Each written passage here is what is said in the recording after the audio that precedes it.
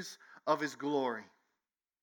In him you also, when you heard the word of truth, that is the gospel of your salvation, and believed in him, you were sealed with the promised Holy Spirit, who is the guarantee of our inheritance until we acquire possession of it to the praise of his glory. Amen. Let me pray. Father, those words are shout-worthy. Miracle of miracles, that through the hearing of good news, the good news that begins with we are sinners unable to save ourselves, ends with this remarkable message of mercy that you sent your Son and you came to us when we were not coming to you. You died on the cross for our sins. You were raised from the dead. And God, we just thank you that your Son lives and that by simple faith in him we can believe and we can find hope. Today, Father, we celebrate that good news. We celebrate that good news, Father, and we ask that today you would draw near. You would draw near with amazing grace. We need the grace to hear today. We need the grace to be humble enough in our hearts to say, Father, whatever you say, I want, I believe, and I want to follow you. We need the grace of humility to believe this precious word. And we need you to come near to us now. I ask, oh God, that you would pour out grace to encourage the faint-hearted, to draw near to the lonely, to uphold the downcast and to give hope, to give courage to the discouraged. Father, we pray now that you would save in this room and you would sustain. Get glory for yourself, I ask. I pray this in Jesus' name. Amen. Amen. Guarantee. Could you say that with me? Guarantee. So if I buy a phone, my phone came with a 1-year guarantee. I think we all have a little sense of skepticism when we hear this word guarantee. Because that comes with this kind of, have you ever seen those exponents next to it, those footnotes? You know, guarantee, and then the fine print so small you got to pull out the magnifying glass and it tells you what all applies in the guarantee. Well, my phone, it's had a few issues over its time, and the guarantee actually worked. It was, you know, if it breaks, we'll replace it or we'll fix it. And so I was pretty pumped. You know, they kept their word, and my phone's still trucking along. The guarantee was this promise. It was the promise that they would do what they said they were going to do, and that I have security in that. You look up the word guarantee in the dictionary, it says this: a promise that something will be done or that something will happen. It also says it's a state of being certain of a particular result. Almost every guarantee on this earth we feel is pretty shaky. And we're just not sure, is it really going to come through? Sometimes we bring that sense of skepticism to the table when God says what he says in this verse. That he has given us his Holy Spirit as a guarantee. We've experienced things that were guarantees that fell through. And yet our God speaks here and says he's given his Holy Spirit as a guarantee. You know how my phone had a warranty? It had a warranty because I paid some money, right? I paid some money for my phone. That was the condition upon which the guarantee was going to be kind of exercised. But here's what we need to see. God speaks to us in these verses to alleviate our skepticism, because the payment was not paid with my meager little bit of money. The payment for our lives, the guarantee of this promise, was paid with the life of Jesus. Christ died the death that we deserved. He was crucified and crushed for sinners like us. He was raised from the dead, which is the confirmation that God keeps his word. And so, we run to the end of the passage, that we're looking at today, and we hear these words in verse 13. In him, that is, in Jesus, the one that to be all praise, honor, and glory, it just said in verse 12. In him, you also, when you heard the word of truth. What is this word of truth? It's the gospel of your salvation. It is the good news that sinners can have hope of eternal life. That hope is not conditioned upon your perfect performance. That hope is conditioned upon your simple faith in the perfect performance of Jesus on your behalf. It is conditioned upon you saying, I am helpless, unable to save myself. That's why Jesus came and died on a cross. He bore my sin on his shoulders. He died a sinner's death. He was raised 3 days later from the dead so that I know by faith in him I will be raised to new life one day and be with him forever. This is the gospel message that calls every single person on the planet to wrestle with that news. And you must repent of your sins. Turn from it and say, I cannot fix myself and I cannot save myself. I must trust in the finished work of Jesus. I must trust in him.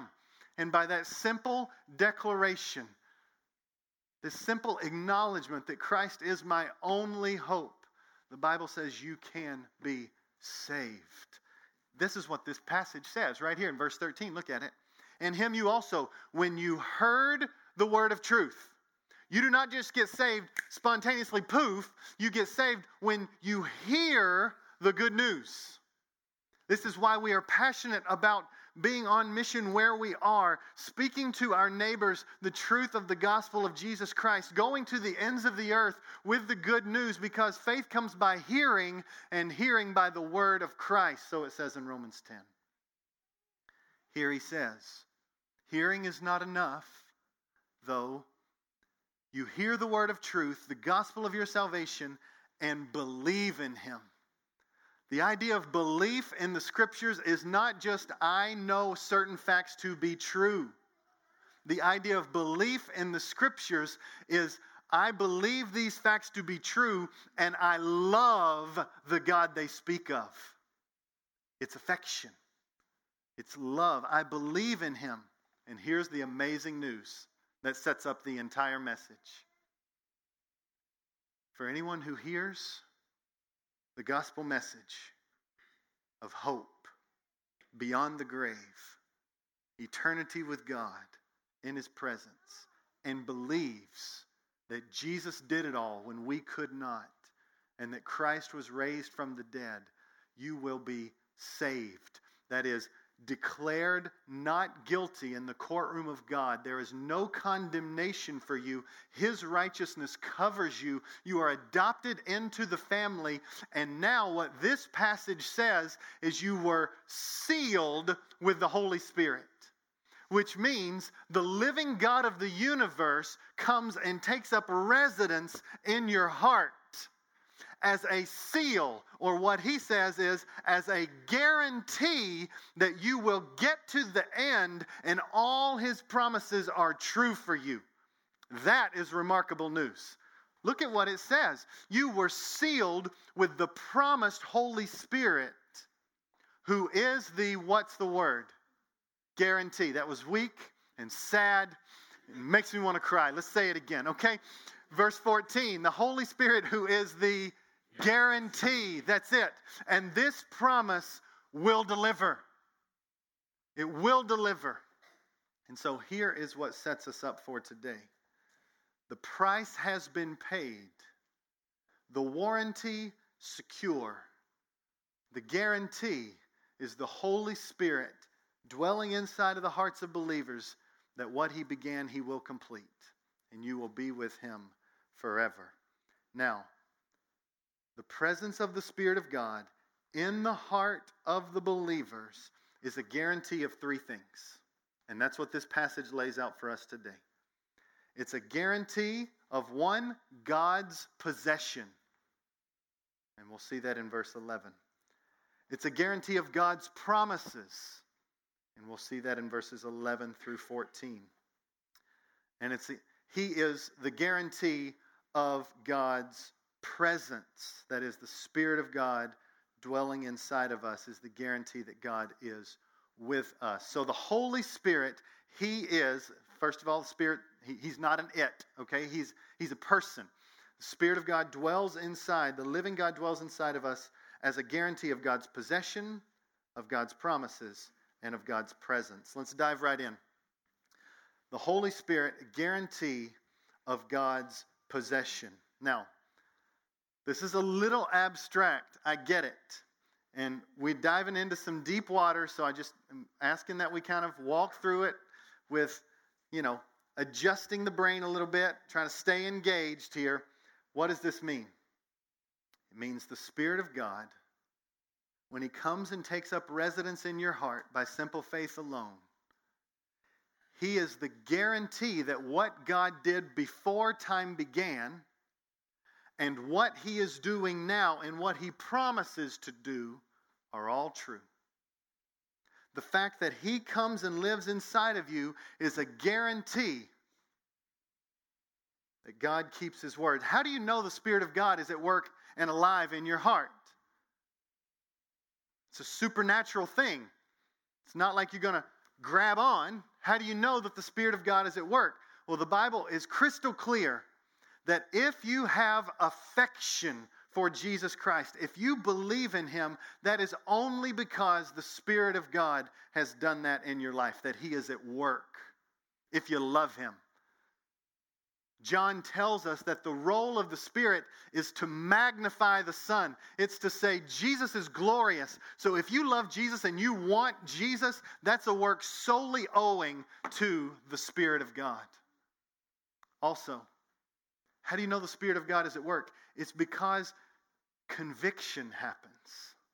When you are not walking in step with God and his ways, there is a conviction, there is an unsettledness, there's an uneasiness. You are not okay to be out of step with God. You want to be in step with him.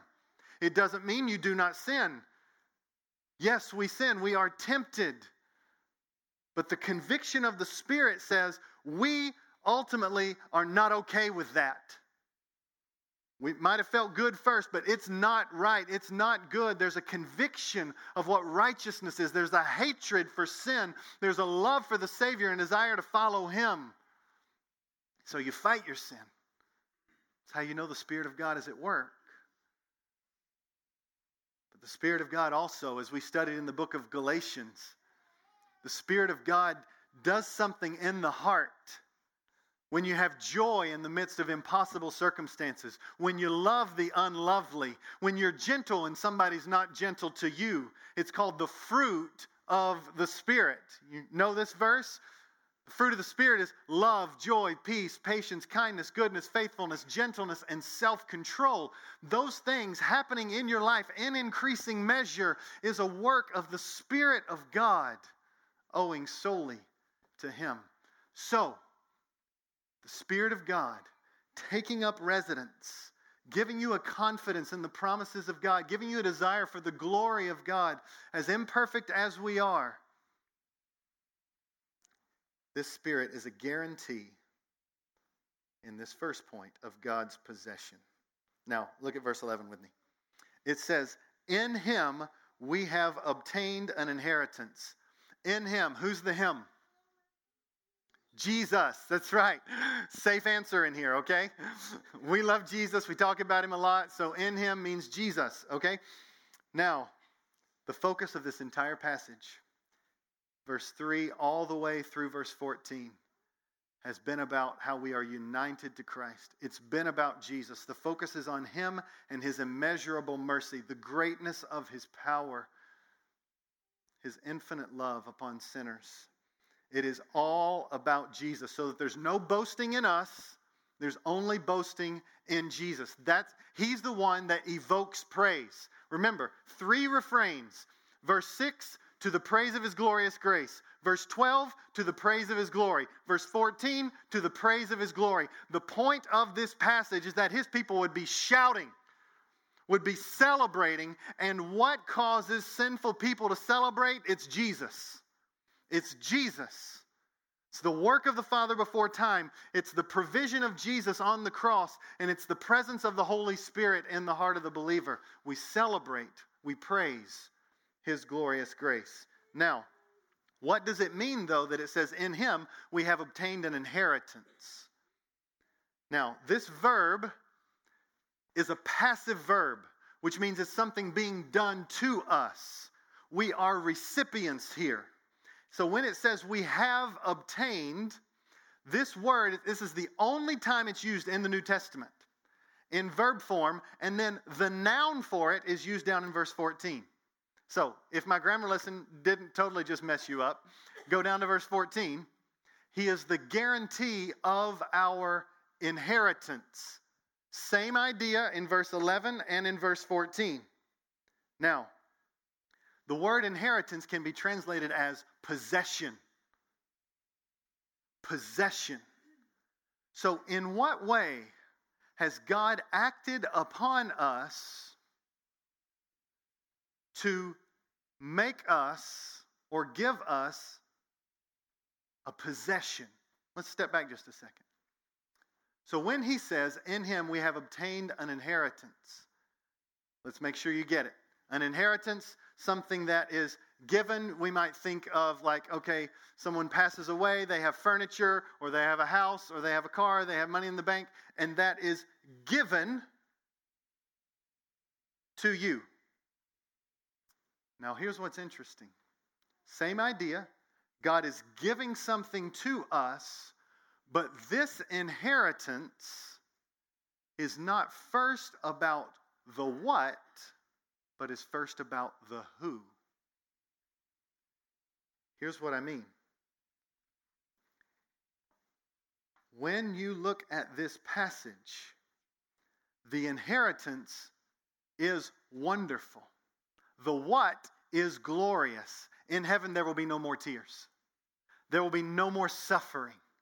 There will be no more night, for the glory of God will shine like the noonday sun.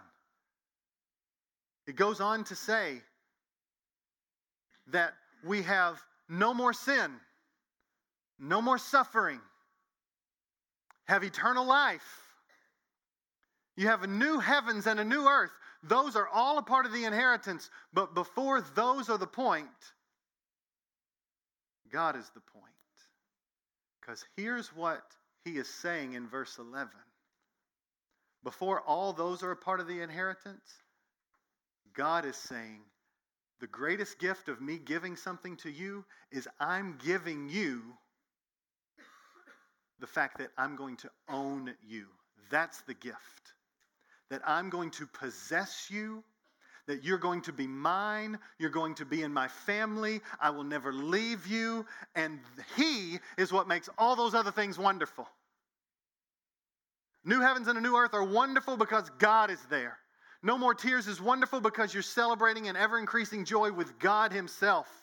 No more night is glorious because you see the glory of God. God is the point. Now, am I just bringing all this kind of in and kind of dump trucking it into verse 11? No. The word means possession, and it has Old Testament roots, and here's where I want to point that out. Exodus chapter 19, verse 5 says this. Now therefore, if you indeed obey my voice and keep my covenant, you shall be my, say the next two words with me, treasured possession among all peoples, for all the earth is mine. You follow the promise. The promise is, if you follow me, you walk with me, you will be my treasured possession, my loved possession. And so, he tells us that it happened. Look at Deuteronomy 7, verse 6. He says, for you are a people, holy to the Lord, set apart for the Lord. The Lord has chosen you, same idea as verse 4 of chapter 1 in Ephesians. Chosen us before the foundation of the earth. The Lord has chosen you to be a people for his, what are the words? Treasured possession. Out of all the peoples on the face of the earth, he says, you are mine. You are my treasured possession. I own you. I care for you. Now, Peter picks up on this, just as Paul does in this passage. Peter picks up on it in 1 Peter chapter 2, verse 9, and hear this. He says this, but you are a chosen race. Echoing back to Ephesians chapter 1, verse 4. You're a chosen race, a royal priesthood, a holy nation, a people for his, what are the next two words? Own possession. God's work before time began is a work that said, you will be mine, and I love you. You will be the apple of my eye. You will be my treasured possession. This is what he is saying in verse 11. In Christ, because Jesus died and rose from the dead, you are God's treasured possession. Now, something you treasure, you take care of, right? Now, what causes you to treasure something? Well, like, let's say you buy some shoes, okay? You've invested some research maybe in the type of shoes you want. You've paid some money, and that's good. But that's different than if you invested money in a car. What's the difference? One costs a heck of a lot more, right? It costs you some flow. And so all this money that you put in here, it makes you want to take care of, nurture, like maybe even wash, note to self, because you gave money for it. But it's not just money that makes something treasured. It could also be time and energy, right? Because there are certain things that have cost you less, but you have given more time to, that are more valuable to you, or more, you treasure them more. Because all of the time, all of the energy, all of the focus, all of the research has caused your heart to be like, yes, I like this. I want to make sure and take care of it. Well, let's take it one step further. Because there is a difference, no matter what, in terms of money or in terms of time, there's a difference between things and people. So there's a personal aspect to what you treasure. Things are things. They're going to break. They're going to fade away. We've got people that have a soul. We love and we treasure and we nurture these relationships. All of these things deepen how much we treasure something. And now you look at God. And he tells us how much he treasured us. In that he gave his one and only Son. And he crushed him for us. And not only that, Christ left glory and lived life on this sinful earth to convince us of the glory of God and of his love. We are a treasured possession. More than any type of thing we can touch, more than any type of thing, we, his people, are a treasured possession. And what does that mean? What do you do for those things that you treasure? You protect them. You preserve them. You care for them. And so, we should dump all of this meaning into the fact that God has made us his own as a treasured possession. But now here's the question that Paul wants to answer. How did we become this treasured possession? He tells us right here, you were predestined according to the purpose of him. You became a treasured possession. You've received this inheritance because you were predestined according to the purpose of God.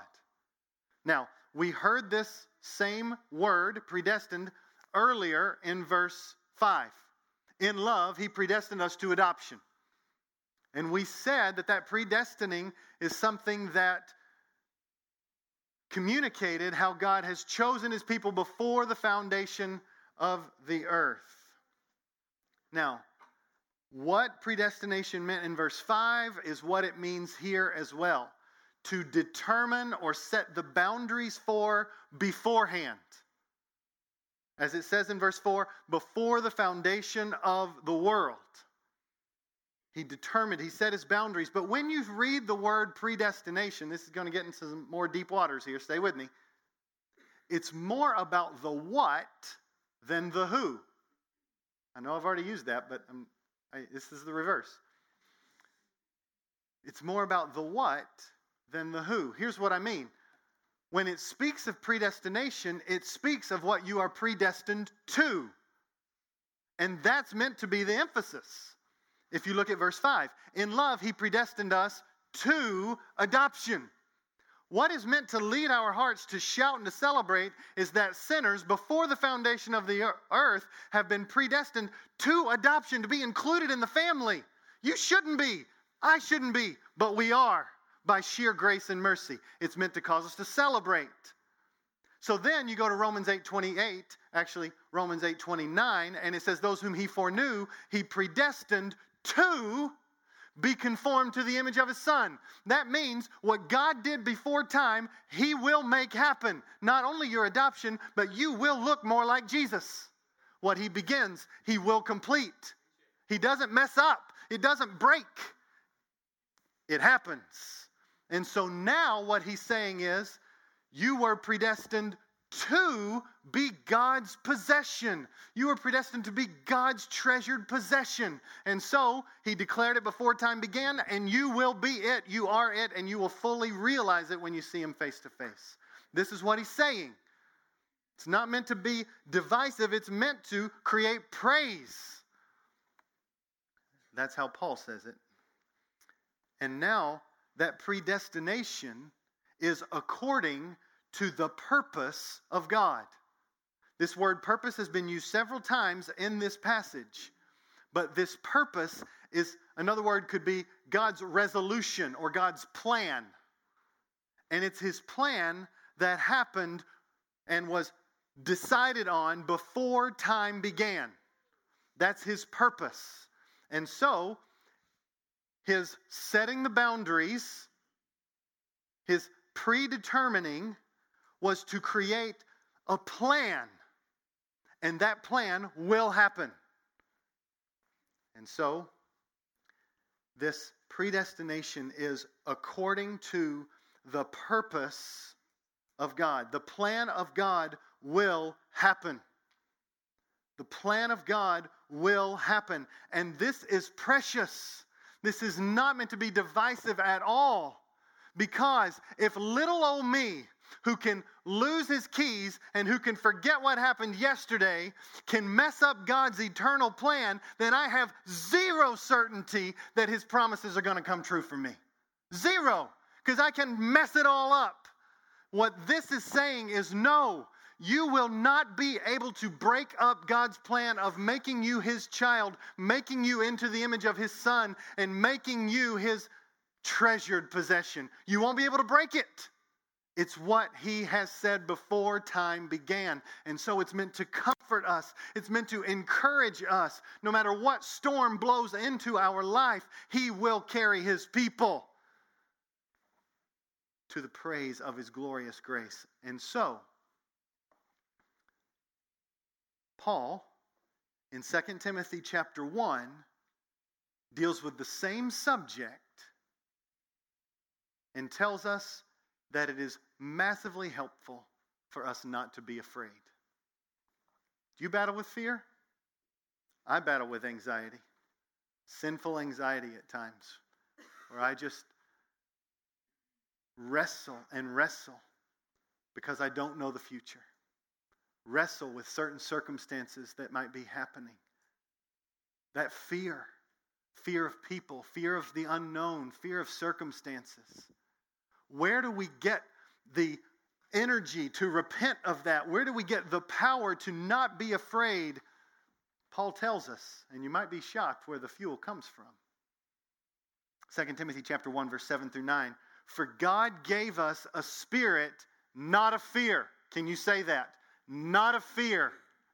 We have a spirit not of fear, but of power and love and self-control. We do not need to be afraid. Instead, his Holy Spirit resides in us to give us power. Everything we need for life and godliness, Peter tells us. Everything we need for life now and life to come, we have because God is with us. Power, love, self-control, it's ours.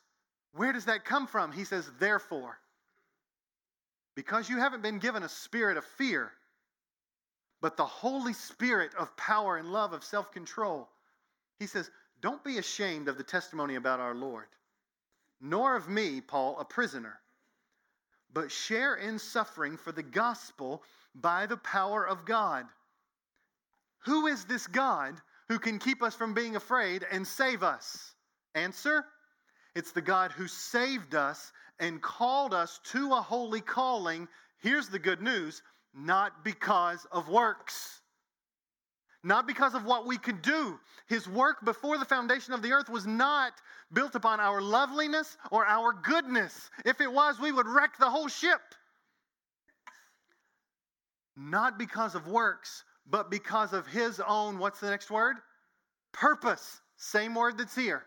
His purpose and grace, which He gave us in Christ Jesus before the ages began. Summary, you don't have to be afraid, because before time began, God's purpose was established and it will continue. You don't have to be afraid. You don't have to be afraid. And so you and your fear, you have to go back, and Paul is forcing our minds to go where they never go before time began. To say, I started something. And the Spirit of God in your heart, as imperfect as you are, is a guarantee that you are God's possession and that what He began, He will complete. So, the Spirit of God is not only a guarantee of God's possession, but of God's promises. The presence of the Spirit of God in the heart is a guarantee of these three promises, and I want to go through them quickly. They're in this text. It's a guarantee of all of His promises, but there are three that are addressed here. Number one, the promise is, look at verse 11. It says, who works all things according to the counsel of His will. That's the first promise. The second promise, that through faith you can be saved. That's found in verse 13. And the third promise is, through faith you are sealed with the promised Holy Spirit. I've really already addressed the second two, so I'm going to spend time on the first one. What does it mean when Paul says, who works all things according to the counsel of His will? God made us His treasured possession. He did that by predestining us according to God's purpose. And who is this God that did all this work? He is the one who presently works all things according to the counsel of His will. Works. He works all things. It's a word that's used for God's power. His power is being exerted right now to work all things according to the counsel of His will. Now you hear the word all things. What does all things mean? All things. Thank you very much. All, here's note to self. I know it's going to be revolutionary. All means all. Okay? All. There's nothing in the all that slides through the fingers and there's something else down here. All means all. He works all things according to the counsel of His will. So what does it mean that there's the counsel of His will? Counsel means this wise, loving deliberation, and whatever is deliberated, like let's say a Senate hearing, they're deliberating, and then whatever their decision is their will. So let's just say, parents, you found a little money somewhere, and you're trying to figure out what you're going to do with that money. So maybe it's a little more money than you thought, and you might be able to take a vacation. Maybe it just means you might be able to eat out today, okay? So you found some money, and let's say the two parents, they're going to talk. And as they talk, they're deliberating. And they're trying to think what it means to bless their kids. So they're just deliberating. And then, all of a sudden, after they've deliberated, then they say, we've made a decision. We're going to Bojangles. Okay? Wasn't a lot of money in the pocket. So they made a decision. We're going to Bojangles. Okay? That we are going to Bojangles is their will. That is the decision that was made. So now God, in His infinite wisdom, before time began, deliberated, made a decision, and His purposes, His will is now going forth in all things that happen. Now, if that didn't hurt your head, let me make sure we understand what it means in the Bible by will. Will is used two different ways in the Bible. I know, dude. I'm like, I can just see it. It's like, whoo, glory. He's going in places that are hurting my head. Okay, keep with me. Two different ways in the Bible. The first will is a will of command. That means God commands us both positive and negative things. Negative things like don't murder, don't lie, don't commit adultery, bad things. Don't do those things, right? But there's also positive things that are His will of command. That is, love God with all your heart, soul, mind, and strength. Love your neighbor as yourself. Build one another up. Speak grace.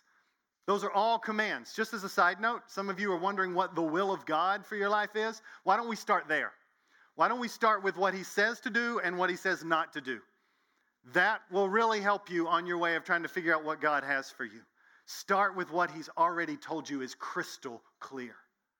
Sometimes we negate this in order to just try to think what we should do next. His will of command is really clear. And as you relate to Him, He will guide you. Because there's also not just a will of command, but a will of decree. A will of decree is what He has determined will happen. It's what has happened in history.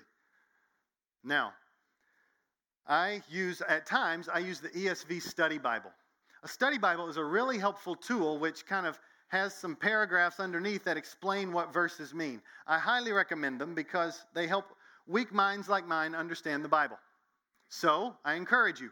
Here's a quote from the ESV Study Bible on Ephesians 1:11, which says, having predestined according to the purpose of Him who works all things according to the counsel of His will, the Study Bible says this, God is sovereign, directing all things freely. He's not forced to. All things freely according to His royal counsel. This is in sharp contrast to the pagan gods of the time who were understood to be often fickle or bound by an inscrutable and arbitrary fate. It also goes on to say, those who works all things according to the counsel of His will is best understood to mean that every single event that occurs is in some sense predestined by God.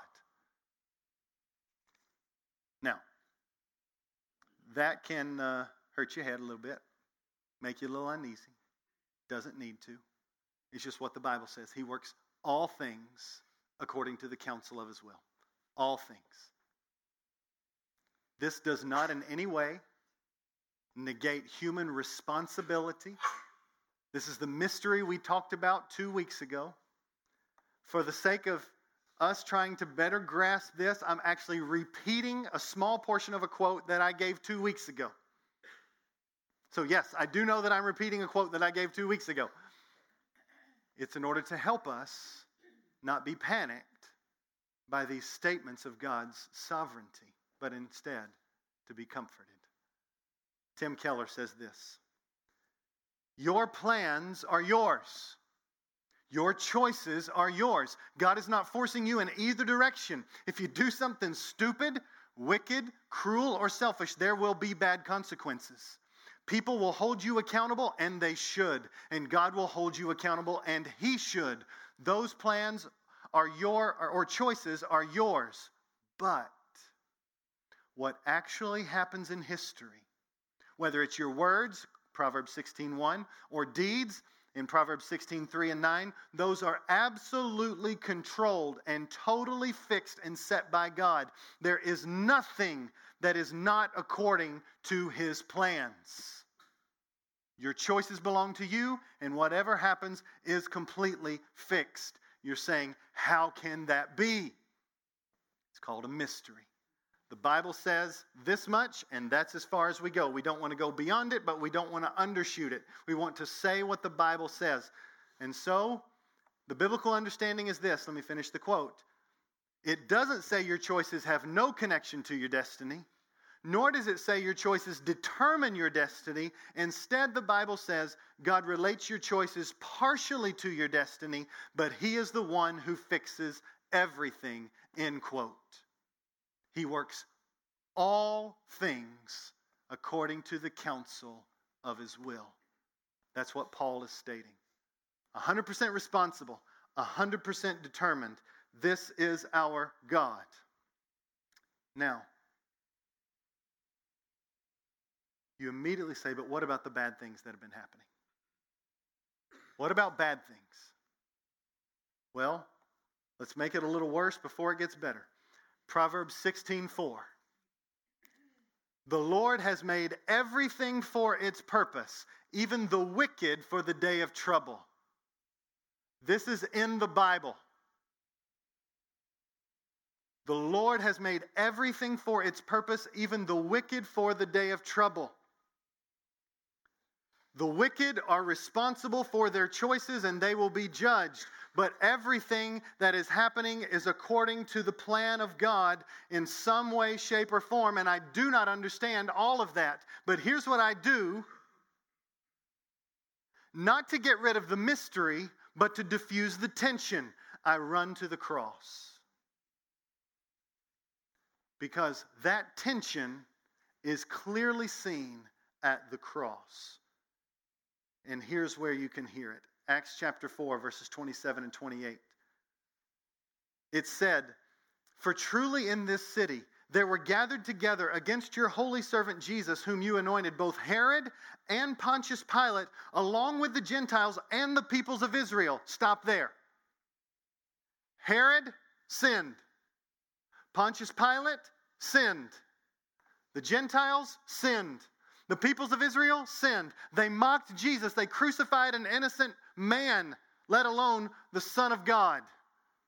Sin abounds everywhere there, and they are responsible for it, and they will be judged for that sin if they do not repent. But, listen to how the verse ends. They did whatever your hand and your plan had predestined to take place.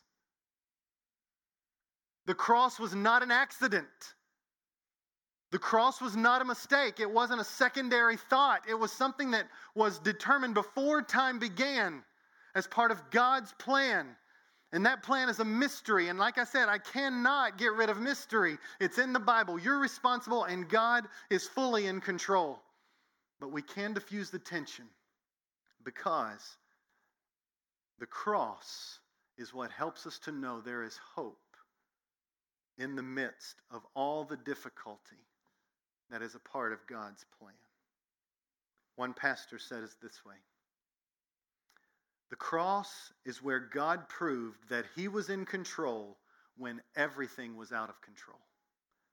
The cross was where God proved that he knew what he was doing when it seemed like chaos and Satan were winning. The cross was where God proved he was right even when what was happening was wrong.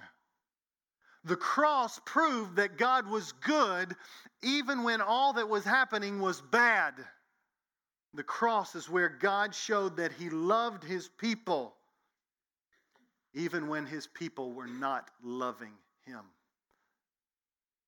Dear friends, the cross clearly shows us that even when everything looks bleak, our God is at work for our good and his glory, and we must trust him. My wife and I went to Asheville, North Carolina last weekend just to have some time to get away. And as we did so, I'd never been to Asheville and like been there. I've driven through, but never been there. And so as we were there, the forecast was rain the entire time. And I'm like, I don't go to the mountains to stare at rain clouds. I'm like, God, please, can I please see the mountains? Literally, prayed all week long. God, can I see the mountains? And so we drive late Thursday night and we show up, and so it's pitch black. We obviously did not see the mountains when we drove in because it was dark. And so we go to sleep and we wake up, and I'm wondering, okay, we've seen this view, what it's supposed to look like. Is it going to show mountains or not? And here's what we saw. You have a picture. This is what we saw. Do you see that? Those are mountains back there. That was Jesus giving me a gift. I loved it. I'm sitting there and I'm staring at it. And look, as you zoom in, you see that it wasn't like just one little mountain. It was layers of mountains. You see that? It's really dark up front. And there's one mountain, but then there's a mountain behind that mountain. And then there's some mountains behind that mountain. And it's the layers that I love. I love the mountains. It was just glorious. And so I was so thankful. And you want to see the picture from the next day? Here's the next day. Boom. That's the exact same view. There's no mountains. It's just clouds. But I will tell you, we were able to walk around without getting rained on very much. It was glorious. We had a great time. But this is one view, and the previous day was this view. Did the mountains go away? No. But when I looked at the clouds, and this is all I could see was just clouds, it was like, where did they go? This is what suffering does. The clouds come in. The clouds of pain, and they try to convince you that God is not at work and he is not present. And what Paul is doing in Ephesians 1 is with hurricane force winds. He is taking us to where our minds never go, and that is before time began. And he is saying that I am always, always, always present, and I'm always at work for your good and my glory. And he blows back the clouds so that one day we will see his work and we will know that he is there. This is what Paul is doing in Ephesians chapter 1. To the praise of his glorious grace, our God is at work. There was a song I used to sing to my kids before I put them to bed, and it was by a hymn writer named William Cowper. And it says this: "You fearful saints, fresh courage take. The clouds you so much dread are big with mercy and shall break with blessings on your head. Judge not the Lord by feeble sense, but trust him for his grace. Behind a frowning providence, he hides a smiling face. Our God moves in mysterious ways, his wonders to perform. He plants his footsteps in the sea, and he rides upon the storm." Our God is at work in the clouds. He is at work in the trial.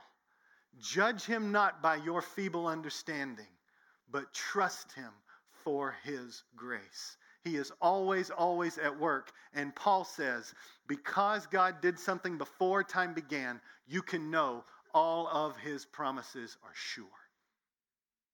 The Holy Spirit inside of his people is a guarantee that what God began, he will complete. Not only what he did back there, but what he is doing now, and what he will do is something you can take to the bank. The promises are sure. He is working all things according to the counsel of his will. And if you trust in him, verse 13 says you will be saved. And if you trust in him, his Holy Spirit comes and seals your heart. And that's the final point. And I promise you, I got 2 minutes. Here it goes. He's a guarantee of the presence of God. When the Spirit of God is in your heart, it means God is with you and he will never leave you. And what he secures you for is worth the wait. I don't know if you watched this week, but it was supposed to be a basketball game for the ages. Duke versus North Carolina. One individual paid north of $10,000 for one seat. It was said that there was a man who brought his entire family from Seattle, paying over $2,000 per ticket to go to this game. And one of the largest reasons people invested in this game was because Zion Williamson, a player for the decades he is being heralded as, was going to be on the court.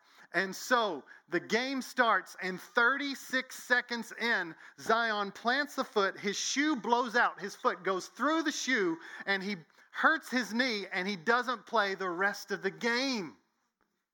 And I'm sitting there thinking like, oh my, you just paid $10,000 to watch this dude blow a knee out in 36 seconds, and then the game was horrible. Now, if you're a UNC fan, you probably thought it was beautiful.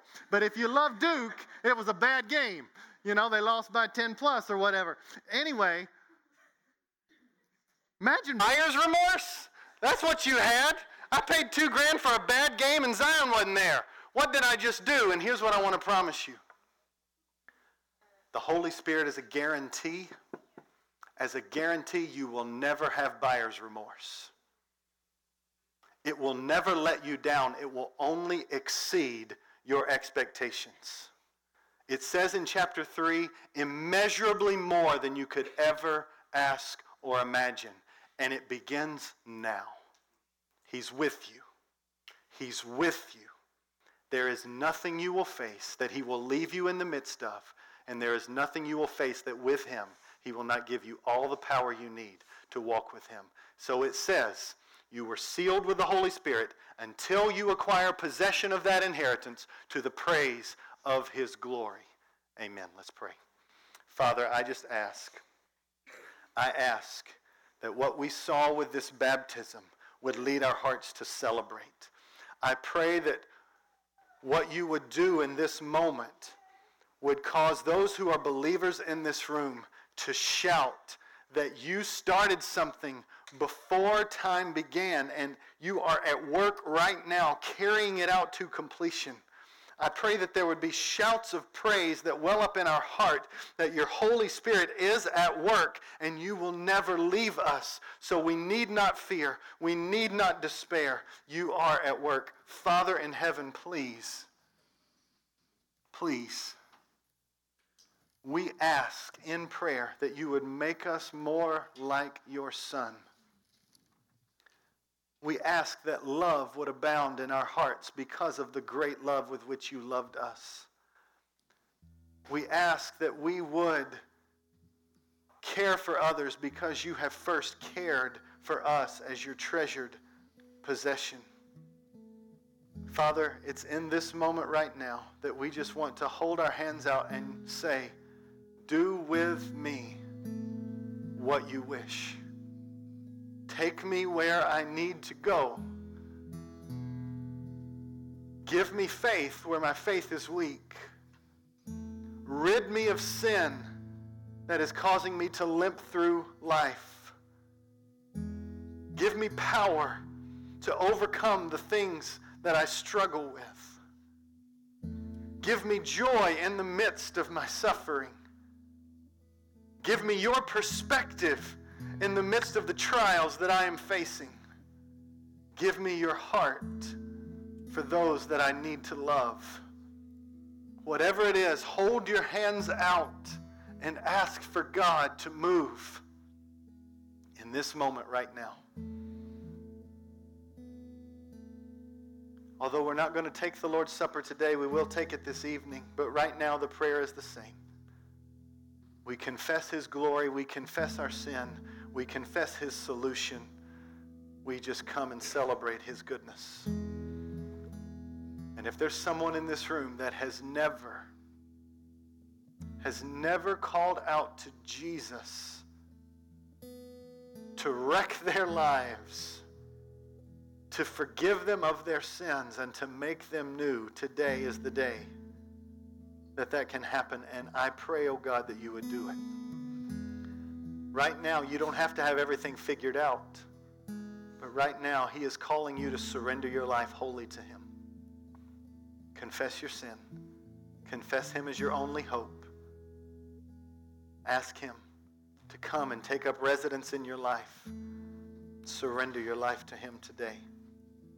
Wherever you find yourself, we're going to take just a few moments of reflection, and then we will sing about our great God as we